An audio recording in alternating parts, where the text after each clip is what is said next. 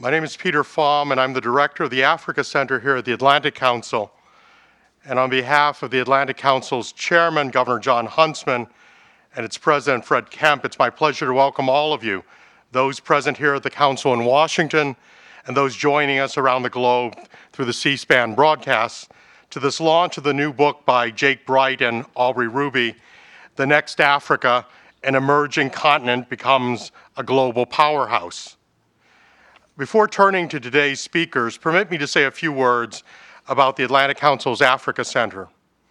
The Atlantic Council's Africa Center was established in September 2009 with a mission to help transform U.S. and European perspectives and approaches to Africa by emphasizing the building of strong geopolitical partnerships with African states and strengthening economic growth and prosperity on the continent. The center seeks to engage and inform both policymakers and the general public of the strategic importance of Africa, both globally and for American and European interests in particular, through programs and publications, as well as a robust media presence. Within the context of the Atlantic Council's work to promote a constructive U.S. role, in fact, leadership and engagement in international affairs, based on the central role of the Atlantic community in meeting international challenges, the Council's Center supports and collaborates with both the public and private sectors in forging practical solutions to the challenges and opportunities in Africa. It's in the spirit of this mandate that I'm very pleased that we're able to host this particular event. Just a little less than a year ago, during the historic U.S.-Africa Leaders Summit, the largest event any U.S. president has held with African heads of state and government, we here at the Atlantic Council had the privilege of organizing 11 high-level side events, more than any institution in Washington other than the U.S. State Department itself, with presidents, cabinet ministers, business leaders, and representatives of civil society as we celebrated the strengthening of ties between the United States and one of the world's most dynamic and fastest-growing regions. Now we're on the eve of another series of important appointments with history. Next week, President Obama will welcome to the White House President Muhammadu Buhari of Nigeria, not only the head of state of the most populous country in Africa and its biggest economy, but also the first democratically elected president from an opposition party to peacefully transition into office in that country's history. Then President Obama will visit Kenya, where he will address the first ever meeting in sub-Saharan Africa of the Global Entrepreneurship Summit. Of course, last year, the first ever meeting of the Global Entrepreneurship Summit on African soil was held in Marrakesh, Morocco, and we're honored to welcome with us today our good friend, His Excellency, the Ambassador of His Majesty the King of Morocco, Rachid Boulal. And then President Obama will travel onward to another fast-growing African economy, that of Ethiopia, the continent's second most populous country, a country of great strategic importance for the United States and its allies. Indeed, as Jake and Aubrey write in their book, The Next Africa is the 21st century's great turnaround story. Of course, our guests of honor and your speaker today, you have their biographies. It's really a delight to welcome first Jake Bright, co-author of The Next Africa. Jake is a writer, a consultant, and the Whitehead Fellow at the Foreign Policy Association, where he focuses on international business. He also has previously worked in the Clinton administration, the U.S. Department of Commerce, and on the White House staff as a speechwriter and chief aide on senior economic issues. He's been involved in a number of writing media outlets as well as reporting, for which he received, among other honors, the Best Business Column distinction by The Week magazine. And of course, Aubrey Ruby is at home here, and I'd like to take a moment to announce that like all great books, it's already out of date. And by that, I'm not trying to pan the sales, but Aubrey is listed as in the cover as a visiting fellow.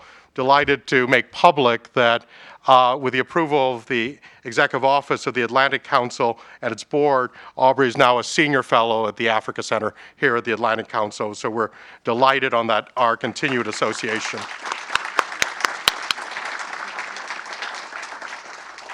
Aubrey's had herself a very distinguished career. Aubrey and I worked on a number of projects over the years, long before either of us came to the Atlantic Council, and we've our share of war stories from various fronts in Africa. But before joining us, and Aubrey was, of course, managing director of the Whitaker Group, an Africa-based corporate strategy and investment advisory firm where she helped facilitate $2 billion with a B, investment and capital flows to Africa.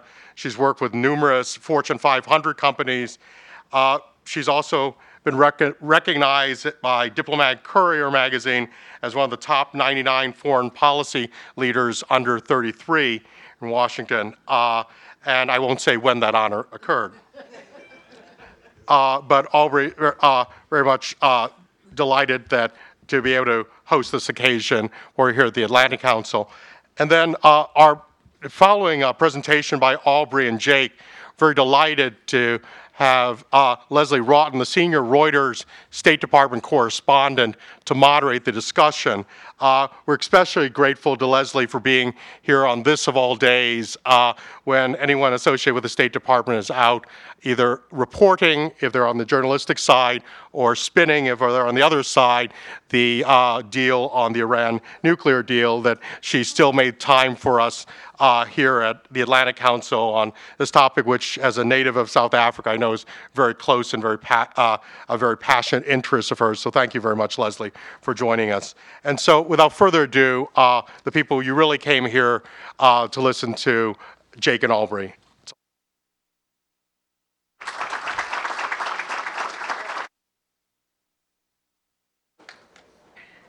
Can everyone hear us? Mics? Yes. Well, thank you, Peter. It's a real pleasure to be here. It's obviously a home for me, and now a home by proxy for Jake. And thank you for all of you coming today to spend the afternoon and a few minutes with us. So many of you have been part of at least both my experience in doing business in Africa and leaders yourselves in doing many innovative things around the continent, but also some that Jake have known for a long time. So we're very honored to be here, and it's a special day for us. So this is the Washington launch of the book, and it's early days still. We just came from San Francisco commenting that it's a little bit of a different culture. We weren't wearing suits there. So anyway, with that, we wanted to give a few minutes of overview of our book, just to frame the conversations we're gonna have with on the panel in a few minutes. And one of the ways I wanted to start was just to say, why did we write this book?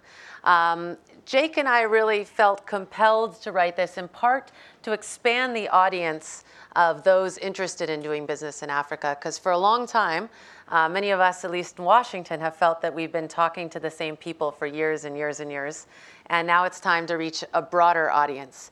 And at the same time, we had become frustrated with the simple framing of Africa in the kind of general dialogue globally.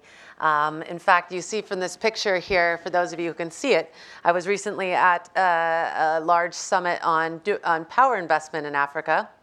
And this was a report given out there. It's entitled Africa, Energy and Infrastructure, and of course has the classic acacia tree on it, which all we know is representative of energy and infrastructure. So it was that kind of framing that really motivated us to step out and write something ourselves. And so we, standing before you today and every day, are clearly not African. And we are also very aware of that. And we wrote in our introduction and in our conversations that we believe that we have spent a lot of time traveling and working on the continent, and through our perspectives, being intermediaries in many situations and many transactions, have a perspective to lend as non-Africans doing business in the region. But we've also been listening and spending enormous amount of time with African entrepreneurs and others to kind of capture those voices and those profiles that you see. So in the course of the 2 years or so it took us for the book, we did hundreds of interviews, reviews thousands of sources, and this is kind of the compilation that you see there. We also we know that Africa is not a country. We expect that question and conversation, in particular criticism, to come, but we believe that there are cross-cutting trends that warrant writing a book from a continental perspective. Though if you dig deep, the book is mainly about Kenya, Nigeria, and South Africa, larger markets of the region, but it is about the continent. And we preface that. So, and then we also believe that there's a centrality to Nigeria to this story. We're probably going to hear a little bit about that from Igos in a few minutes. But given its size, given its not only its size population-wise, but economically, we put a special emphasis in this book on Nigeria and see it as truly a bellwether for the continent as a whole. A country of 200 million that's probably doubling to 400 million very soon.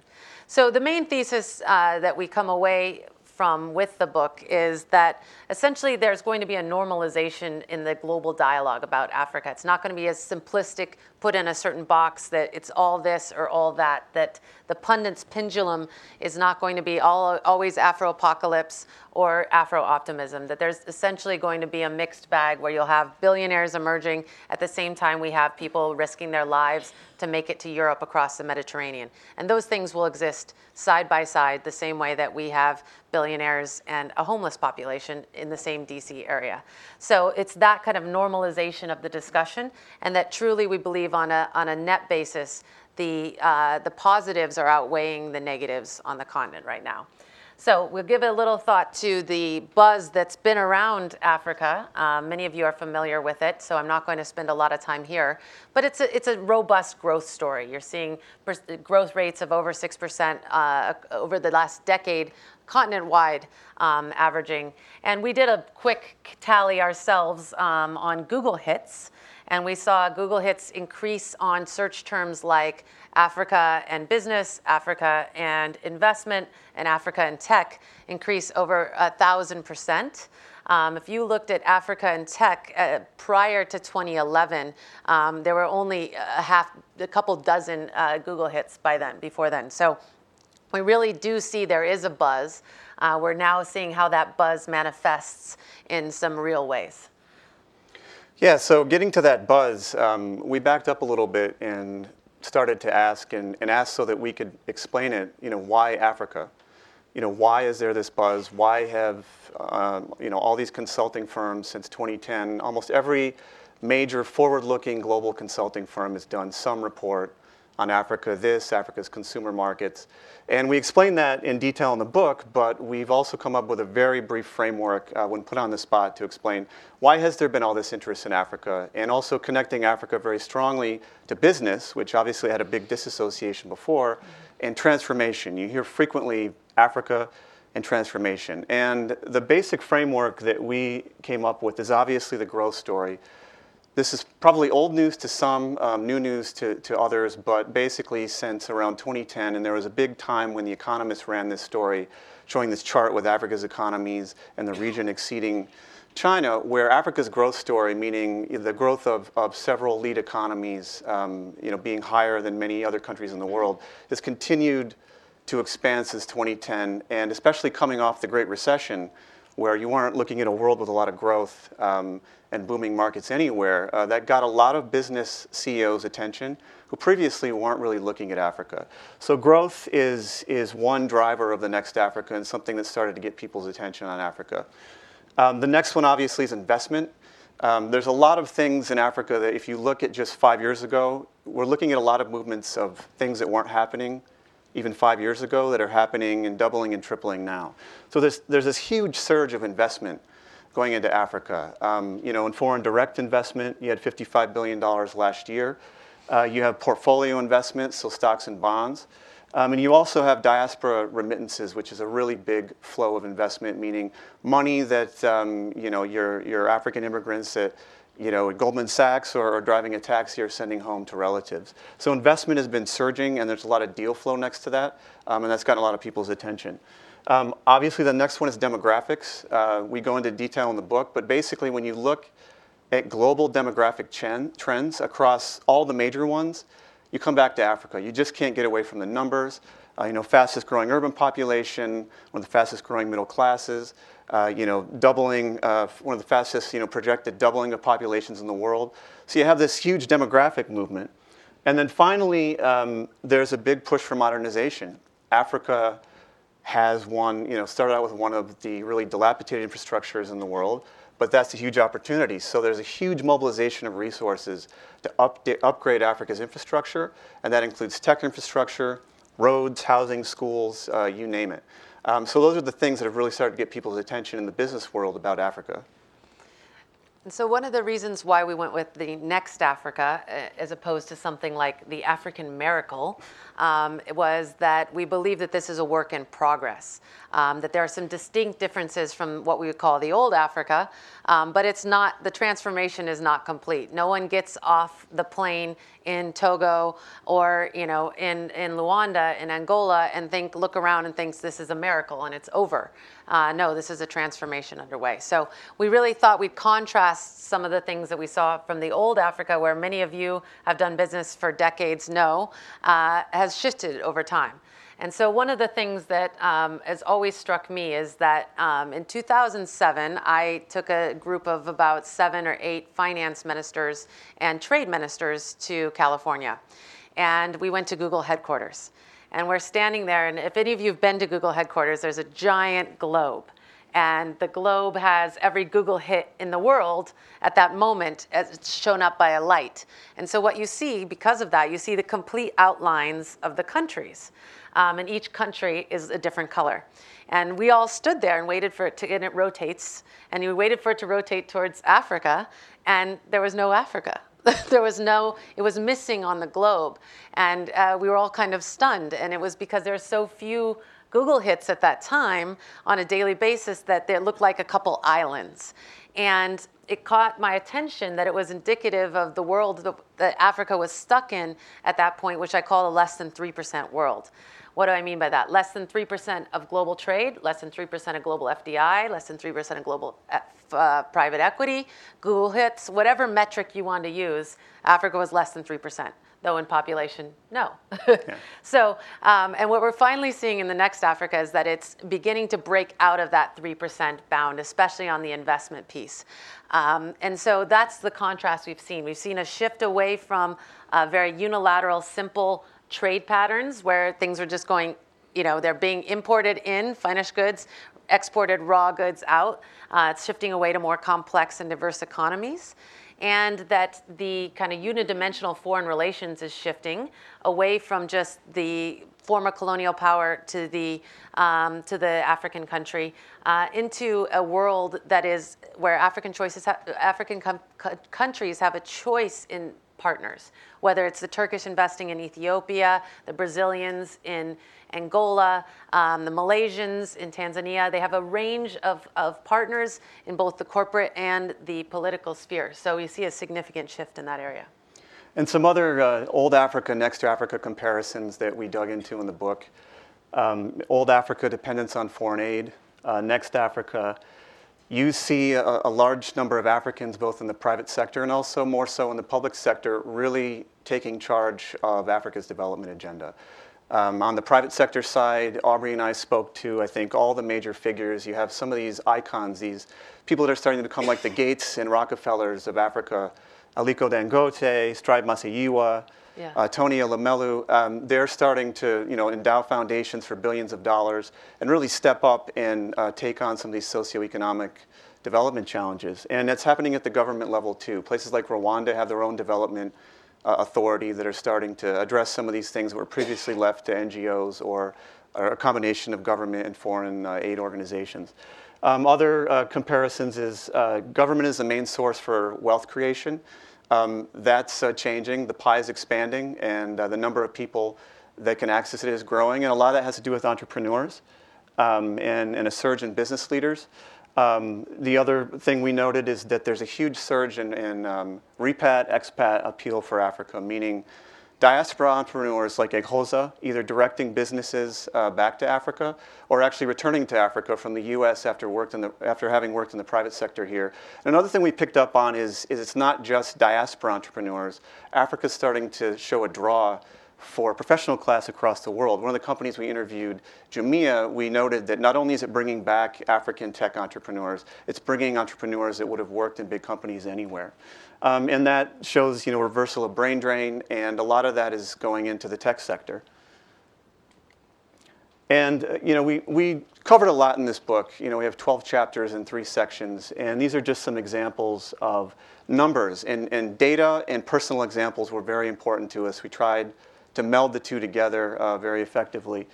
And just some numbers, quick numbers. Tech is becoming a big influence in Africa, and it's starting to fill this void of these informal economies formalizing. So on tech, we tried to build out numbers. What is going on in African tech? We found there's around 200 innovation hubs, which are basically these business incubators that are popping up. iHub in the corner in Kenya, which the president may visit, is one of them in Kenya, or in Africa is probably the best known. We came up with a number for around 3,500 startups. And we work with TechCrunch to come up with a number of how much venture capital has actually gone into African startups. And we're projecting that $1 billion will have gone in by 2018. You get into FDI, again, breaking out of this less than 3% world that Aubrey talked about. Africa is now reaching 4% of global FDI. And a lot of that's having to do with stocks and bonds and a normalization of investment in that now it's easier for individuals like us to buy African stocks and bonds. A lot of African governments have gotten bond ratings recently, and there's been more sovereign bonds issued in the last couple of years, we found in the book, than over the last 7. Creative industries. We see a big surge in Africa's global cultural influence, and that's following a formalization of Africa's creative industries. In Nigeria, it was recently quantified that creative industries are worth about $5 billion. And some of that is now, those creative wares are now making their way back to diaspora communities already embedded in Europe and the US. So that's another trend in the next Africa. And then finally, US influence. African immigrants are becoming increasingly influential in the US. They are now the #1 educated group in the country by any demographic, not just immigrants, by a recent census study. And an example of that is Sahila Ibrahim, who is someone we interviewed for the book, who every spring now in New York and DC, there are these newspaper stories of African immigrant kids who come out of high school and get accepted into every single Ivy League school. Sahila was one of them.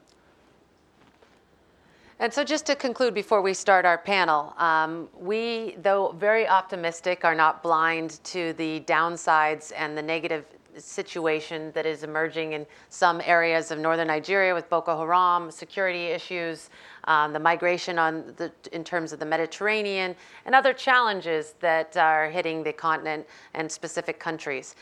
We have looked at that in depth. We have an entire chapter on potential deal breakers that could derail African growth. And we don't believe all the prosperity will be distributed equally. Some countries will surge ahead while others languish behind. And a lot of that has to do with institutions, geography, and other factors. So we really are having a kind of nuanced view in the book, and you'll see that. But we do believe that overall, that the next Africa, the Africa we have in 2015, is a big surge forward, and that we will continue to see headlines about new billions invested, new IPOs, Nigerian chefs doing pop-up restaurants in the US, fashion designers. More Africans were shortlisted for the Booker Prize in Literature this year than ever before. And those things are just indicative of what we'll continue to see. And we believe that phenomenon of normalizing the relationship with Africa will make a more deeper relationship between the US and Africa in particular. Yeah, our final line is in the future. We see Americans being more likely to have African stocks in their 401ks, to buy Kenyan hits off iTunes or watch Nigerian Nollywood movies on Netflix, to work at a company that does business in Africa, and definitely to be learning a lot more African names than Nelson Mandela and Barack Obama. So with that, we'd love to set up on the panel. Will we join?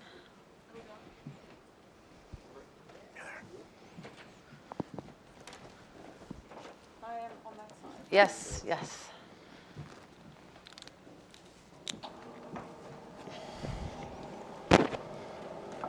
The most important thing.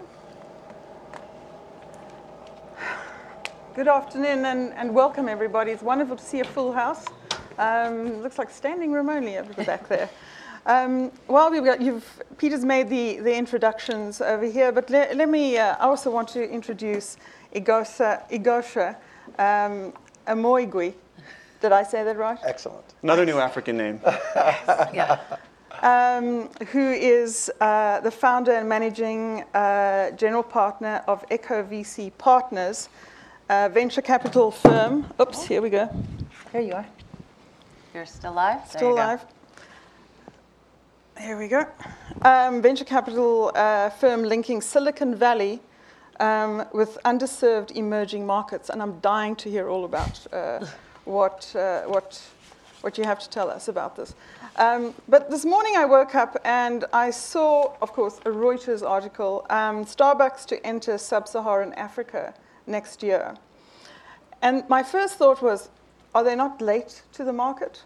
Have the Rwandans and the Kenyans not taken up this market? And, and then I read the quote, the coffee market here is vibrant and growing fast. We want to be part of that growth. And that's exactly what the African story is. But let me start off with an important one, which is basically the shift that we've seen. Nigeria becoming the largest African economy, the most populous country it was always.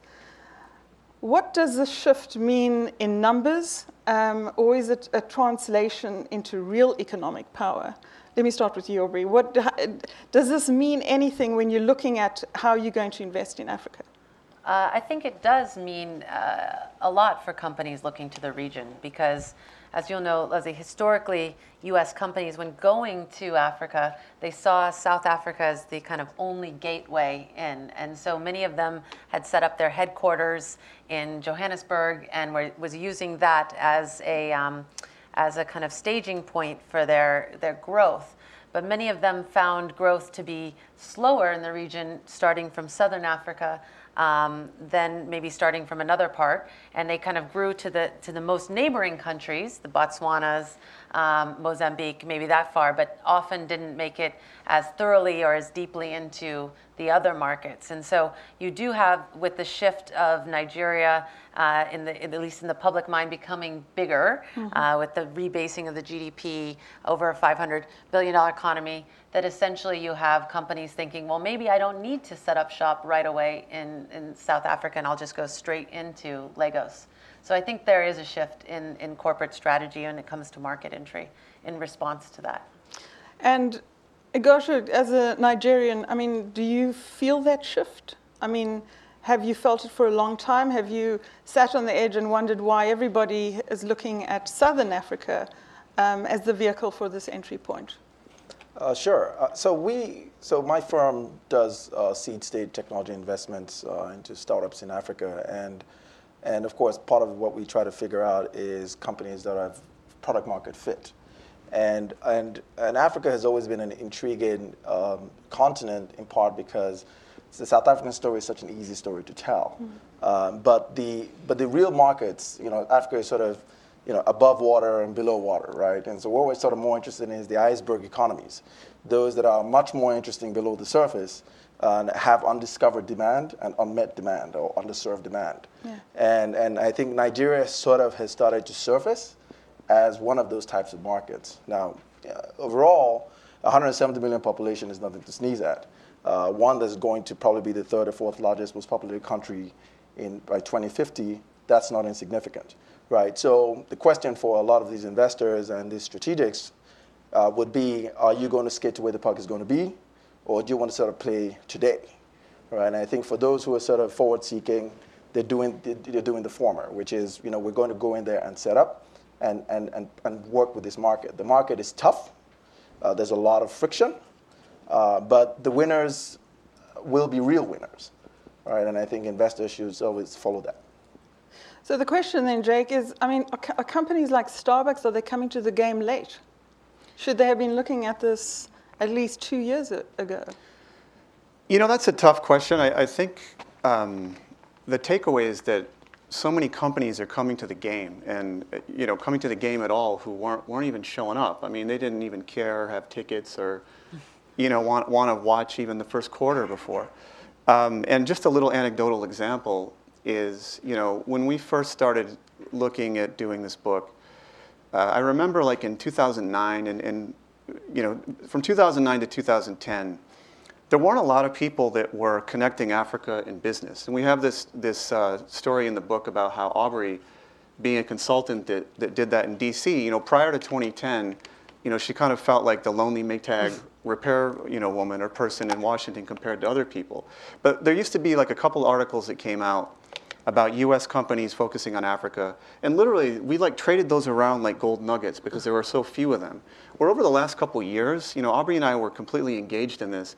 We got to the point where we're people that are trying to follow this, and we have not been able to really follow all the deal flow of U.S. companies looking, expanding, starting to engage Africa, and also global companies. And I mean, another signal of how things have changed in terms of the investment thesis is, we started talking to Aghoza about African tech, because African tech initially got a lot of attention for a lot of social ventures.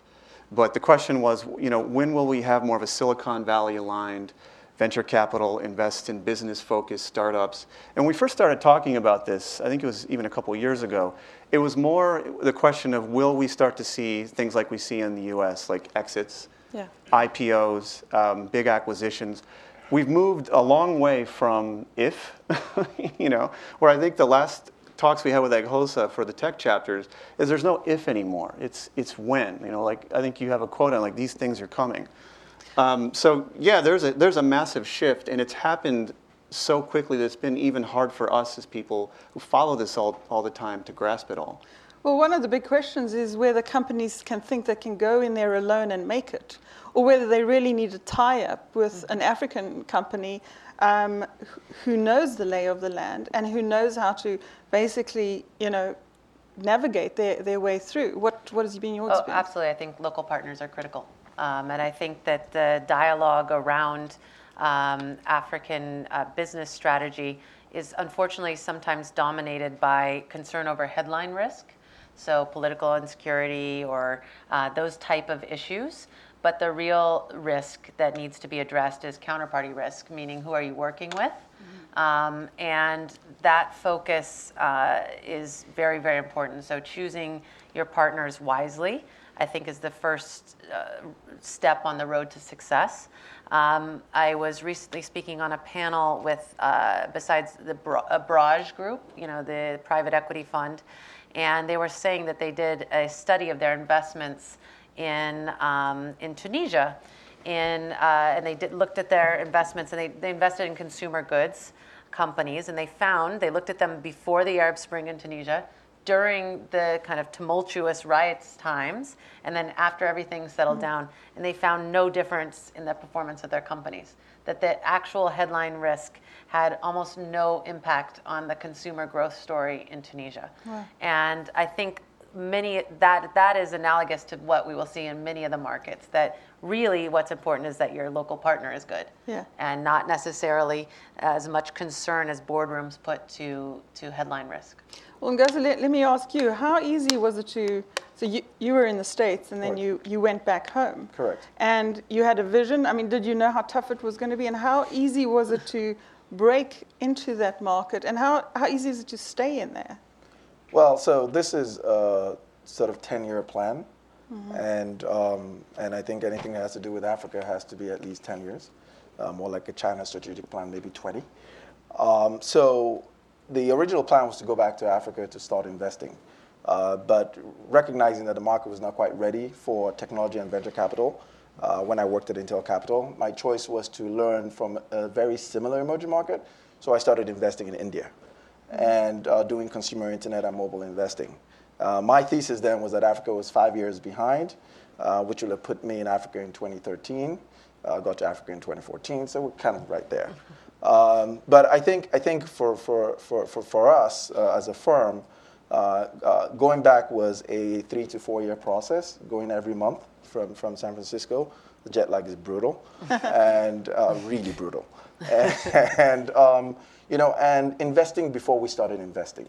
So a lot of that was trying to get people to understand what we did, looking for the entrepreneurs, teaching them how to do things, from not just company building, but the importance of culture, the importance of branding, thinking about borderless markets, and even the pitch. How do you pitch your company to an investor? So we did that for several years before we actually opened an office. And then, of course, there's little bits of friction here and there. you ship a container over, and they tell you there's a levy on your car, and and you're like, well, the levy is only for new cars, and they go, well, your car looks new, and so there's stuff like that you have to deal with, but you continue to do that because I think the entrepreneurs there are so driven. It is really incredible. I mean, there's so much friction in these markets, and I think you talked a little bit about it earlier. We have this joke in our firm that we have funded entrepreneurs that we think if we brought them here, they would be lost, because it's so easy here, they would not know what to do. Right? You're like, well, how can I incorporate a company in 30 minutes? That makes no sense. I can't send somebody twice to Abuja, right? Why am I doing that? And I think that these entrepreneurs have a better sense for the market needs, right? And so in India, for instance, what I found that worked for me from a returns perspective was a combination of repats and locals as founders. In Nigeria right now, we have, I think, one repat that's sort of founder, but the rest of them are locals. Never went to school anywhere else, right? One of them has an iOS team that is led by a woman completely trained on the internet, completely self-taught on the internet, right? And so when you see that sort of drive and the desire to win, that's for us is our perspective. But there's so much risk. Right, but we realize as well that for no one wants to sort of put all the work in at the very beginning. Everybody wants the big companies. Right. All the big money wants to put big money. Yeah. But you don't get to be big companies until you start small, right? And so I think for us now the work is to teach people how to build an ecosystem that's collaborative, which is very similar to how we learned how to do it in the Valley. It's very interesting because you said one of the areas you looked at was you looked east, right? You looked to India as an example. But both of you decided, Jake and Aubrey, you decided you weren't going to take on the issue much in depth on China, which I thought was very interesting because certainly in Washington, you don't have a conversation about Africa without China in it. Did you take that decision? Well, it comes from one of our founding premises, which I mentioned earlier in the presentation, which is we believe that Africa has a choice of many partners. And the obsession with China in Washington and London, it's a cottage industry now. And people there's whole institutes just studying the China-Africa kind of nexus. But that truly the more important part is that they're a choice of partners. I also think that a lot of the concerns are misconstrued. It's always about China investment in Africa. And the word investment I have trouble with sometimes because the majority of the capital flows that are coming from China into Africa are supporting Chinese companies to build infrastructure. So it's almost perpetuating the construction boom in China externally in a way. And they don't own or manage the projects, the roads, the railroads, et cetera. Once they're built, they give them to the government, and the governments actually borrow from China Exim for those. So that piece of it is a bilateral kind of government-to-government endeavor that I think by putting it in the rubric of private sector investment kind of skews things. So for those reasons, we didn't spend a lot of time on it in the book. Oh, that's interesting. I'm going to open it up for questions because I'm sure you have lots. But Jake, if we can just look at this whole issue last year at the Africa Summit, there was no mention of aid during that summit at all. Some people think that is wrong, that you still have to discuss areas of development in Africa that need aid, and that it can't only be about investment. What do you make of that? Well, I don't think our view is to disagree with that.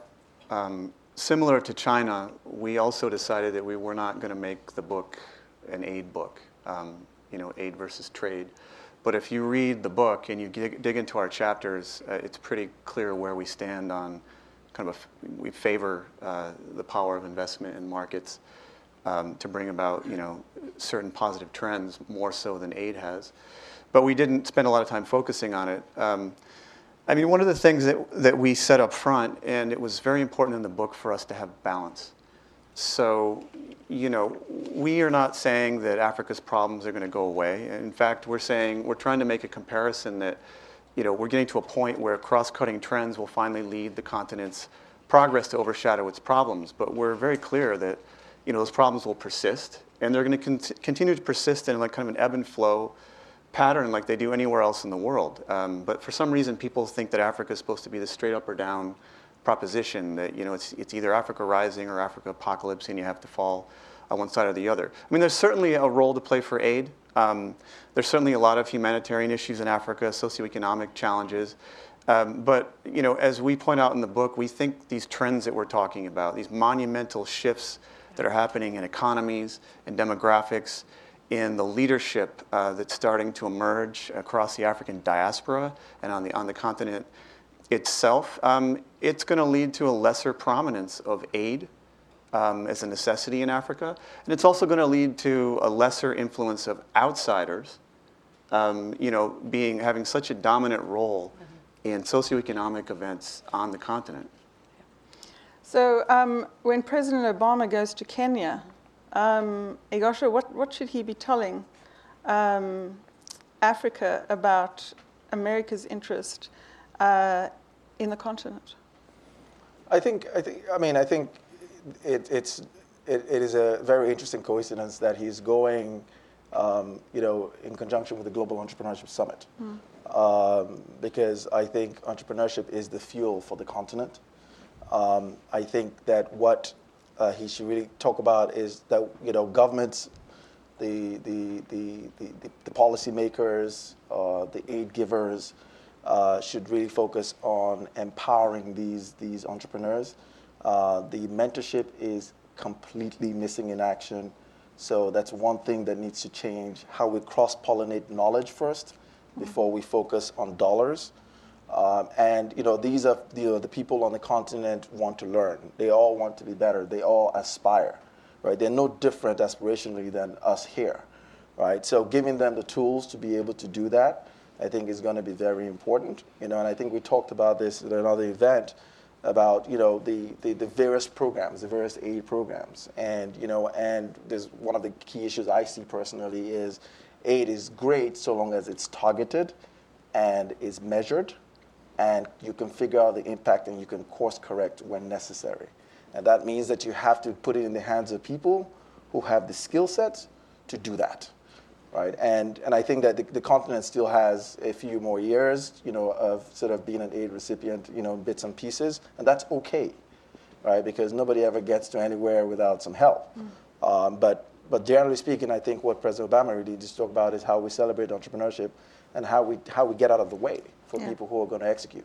And one more thing quickly that we talked about in the book is also a lot of things that used to be kind of left to the aid world in terms of being Africa's challenges. Aubrey and I have predicted, especially in tech and in some other areas, that some of those challenges are going to become commercial propositions, no longer left to simply aid agencies. And when you look into what IBM is doing, and IBM worked with us, was very cooperative with the book, when their IBM Research Center and deploying, they're building Lucy in Africa, which is a version of Watson.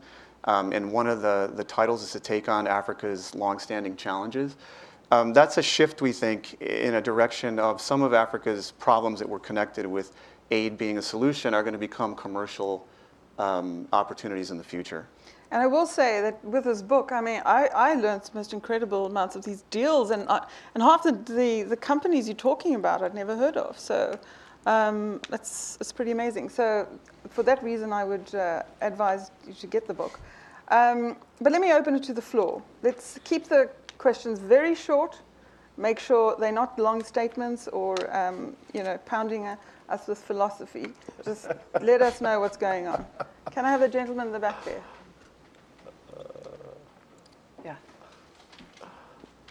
Identify yourself. Thank you. I'm Getachew from Wilson Center. My question is that in relation to the recent investment in Africa, nowadays different countries from different parts of the world have been investing in Africa, for example, China, India, Turkey, and Brazil. So do you think this is very challenging for for American companies to penetrate to Africa and compete with those different types of other companies of the world? Thank you very much indeed.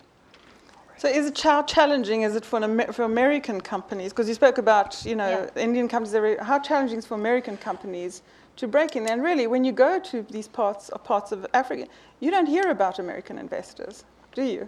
So we need to acknowledge that too. So yeah, so 2 points there. One, the U.S. is still one of the largest investors, FDI investors in African countries. I think the most recent stats, if you use the Ernst & Young one, shows that it surged ahead to become, last year, the highest investor on FDI, pure private sector FDI projects. Procter & Gamble alone in 2013 put about $500 million into manufacturing facilities, one in South Africa, one in Nigeria. So they are there.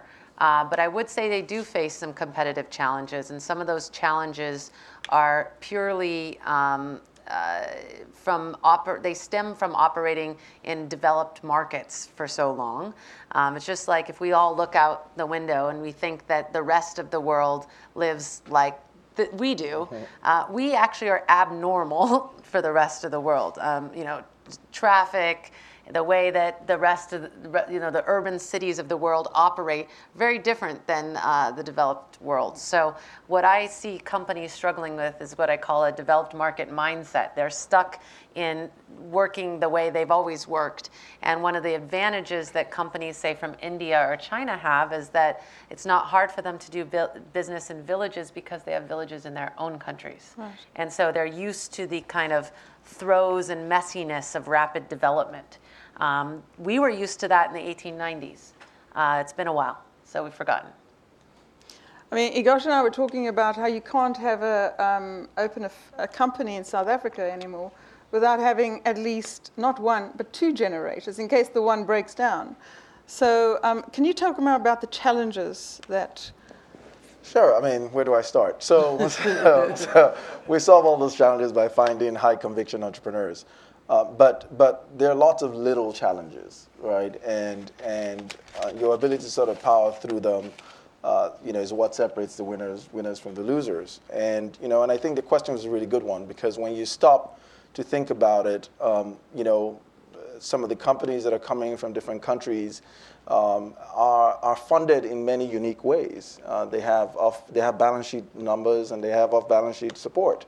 And so, an American company that's sort of trying to compete on its balance sheet alone is coming in clean, and the rules are a little bit different, right? So it's tough, right? So you have to sort of really focus on your product and product market fit and the like. But for the entrepreneurs that are local, you can start from, how do I incorporate this company? What licenses do I need to get?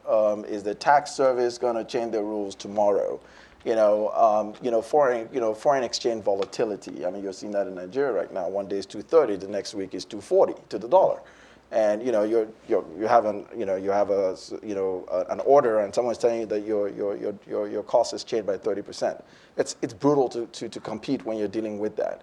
But these entrepreneurs are also sort of, they're built differently. They're built to win, and these are just little, people are taking pot shots at them, but they continue. So for us, we've said to ourselves, these entrepreneurs, some of them don't fit the paradigms that we are familiar with here again, very similar. Some of them don't speak the Queen's English. Yes. And, and they may not sort of look and feel like you're used to, but they execute, right? And so what you can bring value-wise. You bring the money, you bring the mentorship, and you get out of the way. Right, and that's I think we see that over and over again, and we that's what we're going to do, and we hope that more people will sort of get involved and realize that while you're going to take some significant risk anyway, these companies will be the generators for the future. I mean, but isn't that Africa's challenge, is changing rules? Because you can't change the rules on business and investors don't like that kind of uncertainty. So that's one of the challenges that policymakers need to get a grasp on. And I absolutely, I mean, no pun intended, I echo that. It's very important to have... Yes. That's the name of his firm. It's very important to have that certainty. And I think that, there's sort of 30,000-foot certainty, and then there's 100-foot certainty. And most entrepreneurs will be fine with 20 or 10,000-foot certainty. Yeah. They can deal with the rest of it. It's certainty of process. See, Correct. That's the difference, because here, Like, the Congress can let GSP expire. That's uncertain. Companies don't know, but they generally know how to engage with Congress.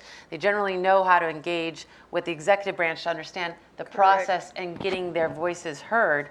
Where it breaks down often in some African countries, but also other developing countries, is not clear about the process. Right. Who actually makes this decision? We have this situation right now in Nigeria, not having a cabinet. Correct. This yet. So the issue is, who makes the decision? Where is it coming from? What's the process? When can we have our voices heard? And it's not necessarily the policy itself; it's the process. So I'm going to take 2 more questions quick, because I've been given the 5-minute line. Can I take this gentleman?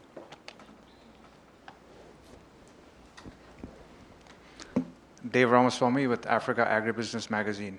I want to touch upon 2 things you mentioned. One is framing, and the second is Starbucks. We in America have been led to believe that Africa is a continent where we need to supply food. Mm-hmm. And that aid narrative has drawn our policy making over the last 40 years. And even now, sub-Saharan Africa imports $50 billion worth of food. With its ideal conditions for farming, that's as absurd as Washington, D.C. importing lobbyists. Mm-hmm. So how do we change the narrative to tell American companies about the investment opportunities in African farming?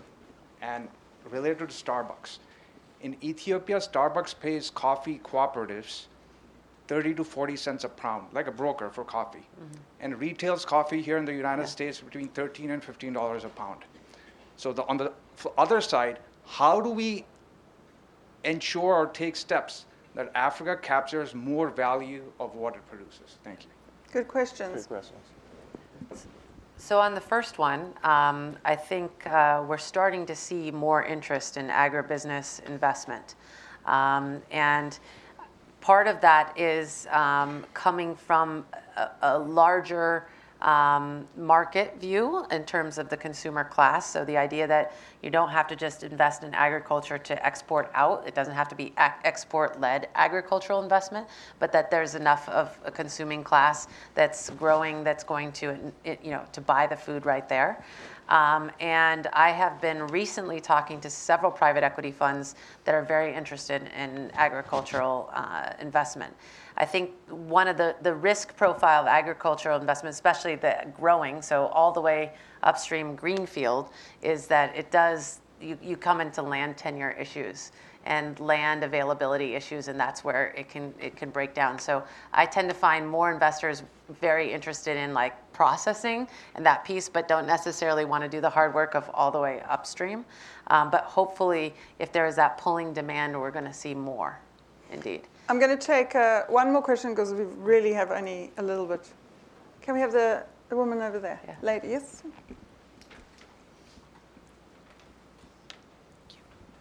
Frances Harden.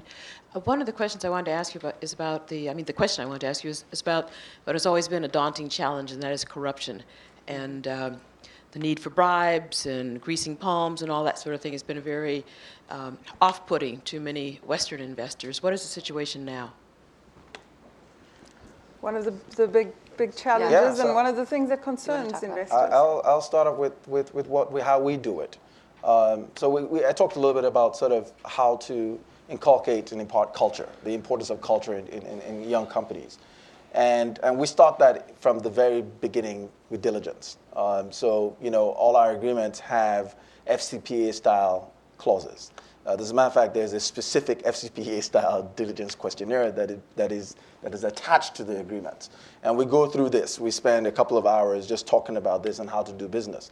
We understand that in some cases, there are many these obstacles and what I call toll gates that show up. And what we try to impart to entrepreneurs is really about trying to figure out who in these ministries and whatever it is understand what they're doing, right? And usually you can find one or two people who would do it for the right reasons and not for the wrong reasons, right? And I think, I don't want to be naive about it. You're going to keep running into this. I mean, I have done business in Asia, in China, and in India, and in Korea, and in Japan. And I will tell you, I have seen it there too. In some cases, real scale. And so it's not because it's a unique thing to Africa. I think a lot of it is just making sure that you can find the right people who would do these things to the rising, and really sort of a collective investment in the overall growth of the ecosystem. But if you're afraid of corruption and that is what's holding you back, then I think in many cases you should not really be in a lot of markets, and that includes this one. Leslie, can I just And that includes this two one. things? Jake? I think I can connect a response to your question and also the second half of the gentleman's question here about what we should do related to assuring fair wages, or that wasn't your question, but also about the question of corruption. I think my response to the first part was what we should do to bring fair labor standards or higher wages to Starbucks activity in Africa. I'm not sure it's for us to do. One of the things we talk about in the book is how some of the trends that we talk about in terms of a rising middle class, about increased political involvement, those things come with greater investment, with people having more upward mobility. And you're seeing the rise of an African civic society. They're going to take on those issues themselves, just like it happened here, and demand some of those things. And that ties into corruption too. There's greater transparency with tech. There's a lot of things that have been outed in Nigeria, and also one of the people we profile is Omiyola Shuare, who's the head of Sahara Reporters, who now is reporting on all these things about corruption in Nigeria that were hard to report on before. They fly across the internet, and you've seen Nigerian politicians answering to more stuff, and he's even done stories where people have gotten fired because of the stories he's done from Sahara Reporters here in the US. There's a lot more pushback on corruption. And then finally, with the greater connectivity of markets, another thing we saw with Nigeria is when African countries have higher traded currencies, when Nigeria issues, $1.5 billion of bonds that are globally rated by Moody's, and now in investment portfolios here, one could argue that this issue of corruption with this $20 billion whistleblower case in Nigeria, that it swayed the election, and it also affected financial markets.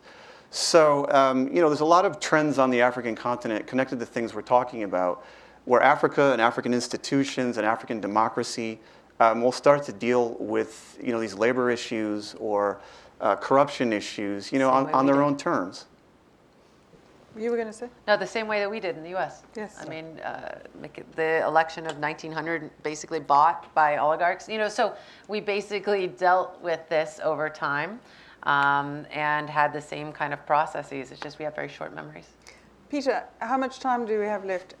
This conversation we should have started many hours ago. We're having too much fun. We can keep going. Okay. So, if you guys had a crystal ball, where's the next big thing in Africa? I'm going to start with you, Igosha. Oh, easy. The next big thing. Yes, where should people be putting their money? What should we be looking at? Where's the next trend? What's So I think as we talked about, it was a few days ago where we're talking in one of our internal meetings, and a map of the world by internet populations was generated, and Africa was resized, and Nigeria was probably about 5/8 of Africa. So that should tell you where you should invest. Okay. Jake? It goes back to our Nigeria as a bellwether. When you get into the numbers around Nigeria, and especially in tech or consumer goods or anything, when you connect the increased investment with the increase in consumer power, and then the sheer population numbers, pretty much what you have, and Akosa, we talked about this a lot in the tech chapters, any home run you can hit with that, if you can scale that up on a revenue basis, you're going to see the first African billionaire or millionaire on the cover of the Financial Times or Wall Street Journal. So a lot of things go back to Nigeria, I think, in tech. And Akosa's invested in a lot of companies that are solving business problems. One that I think Aubrey and I have talked about is that a lot of people haven't focused on is potentially companies that are doing things with Africa's creative industries. For example, Iroko Partners, which is this company that we had up on the slide, is trying to solve monetization and distribution problems with African creative wares, right? Because Nollywood is the second largest film industry in the world, Nigeria's film industry. But in terms of revenue, less than 1% of the $5 billion can be traced back to actually going to the people who produce this stuff. So the point is that if Jason and some of these other platforms that are solving this, if they can solve this for Nigeria and the rest of Africa, it's going to make them a lot of money there. But we also uncovered that Netflix is talking to Oroco Partners. Because if companies like this can solve these problems for African monetization, then they also solve them for American companies that have faced the same problems in getting returns on their pirated movies and creative industry stuff too. Aubrey, you got a minute. I leave the tech to Jake and Egosa because they know it better. I'm bullish on sectors related to construction. Infrastructure and construction in Africa are going to be growth industries for 50 years, 100 years. And so things like paint factories, hinge factories, all the things, doorknob, everything you need for construction on a day-to-day basis, I think are going to be fast-growing companies. And I also am bullish on Ethiopia. It's a very large population, and they're moving quickly, implementing a very aggressive infrastructure plan, including the first light rail opening up. So I'm very, very bullish on Ethiopia. Well, as I said, we barely touched anything. To find the answers to the rest, the book has the answers. Thank you very much, and appreciate you coming out. Thank you. Thank you.